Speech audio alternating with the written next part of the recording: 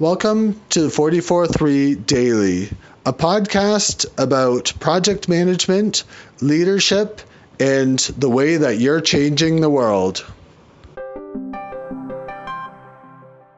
Every project has its own storyline.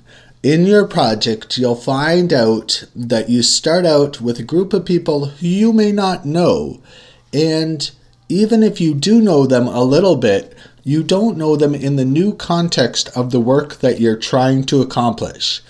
And so you have a group of people, you have an objective, and next you'll find that there are obstacles that stand in your way of the good work and achieving the vision that you've set out to achieve.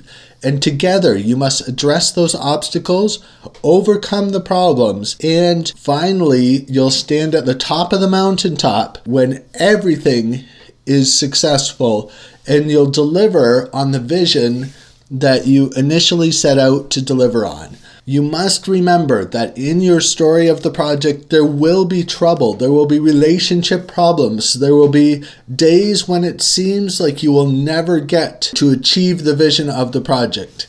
But you must understand, like any good story, it's those obstacles and that trouble that makes it a good story. And if it were easy, people would have done it before you, and many other people would be doing it right now.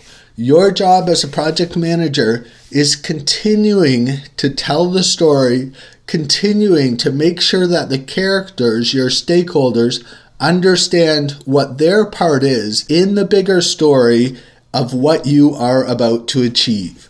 Understand your project as a story and tell that story as you're achieving great things. Thanks for listening today.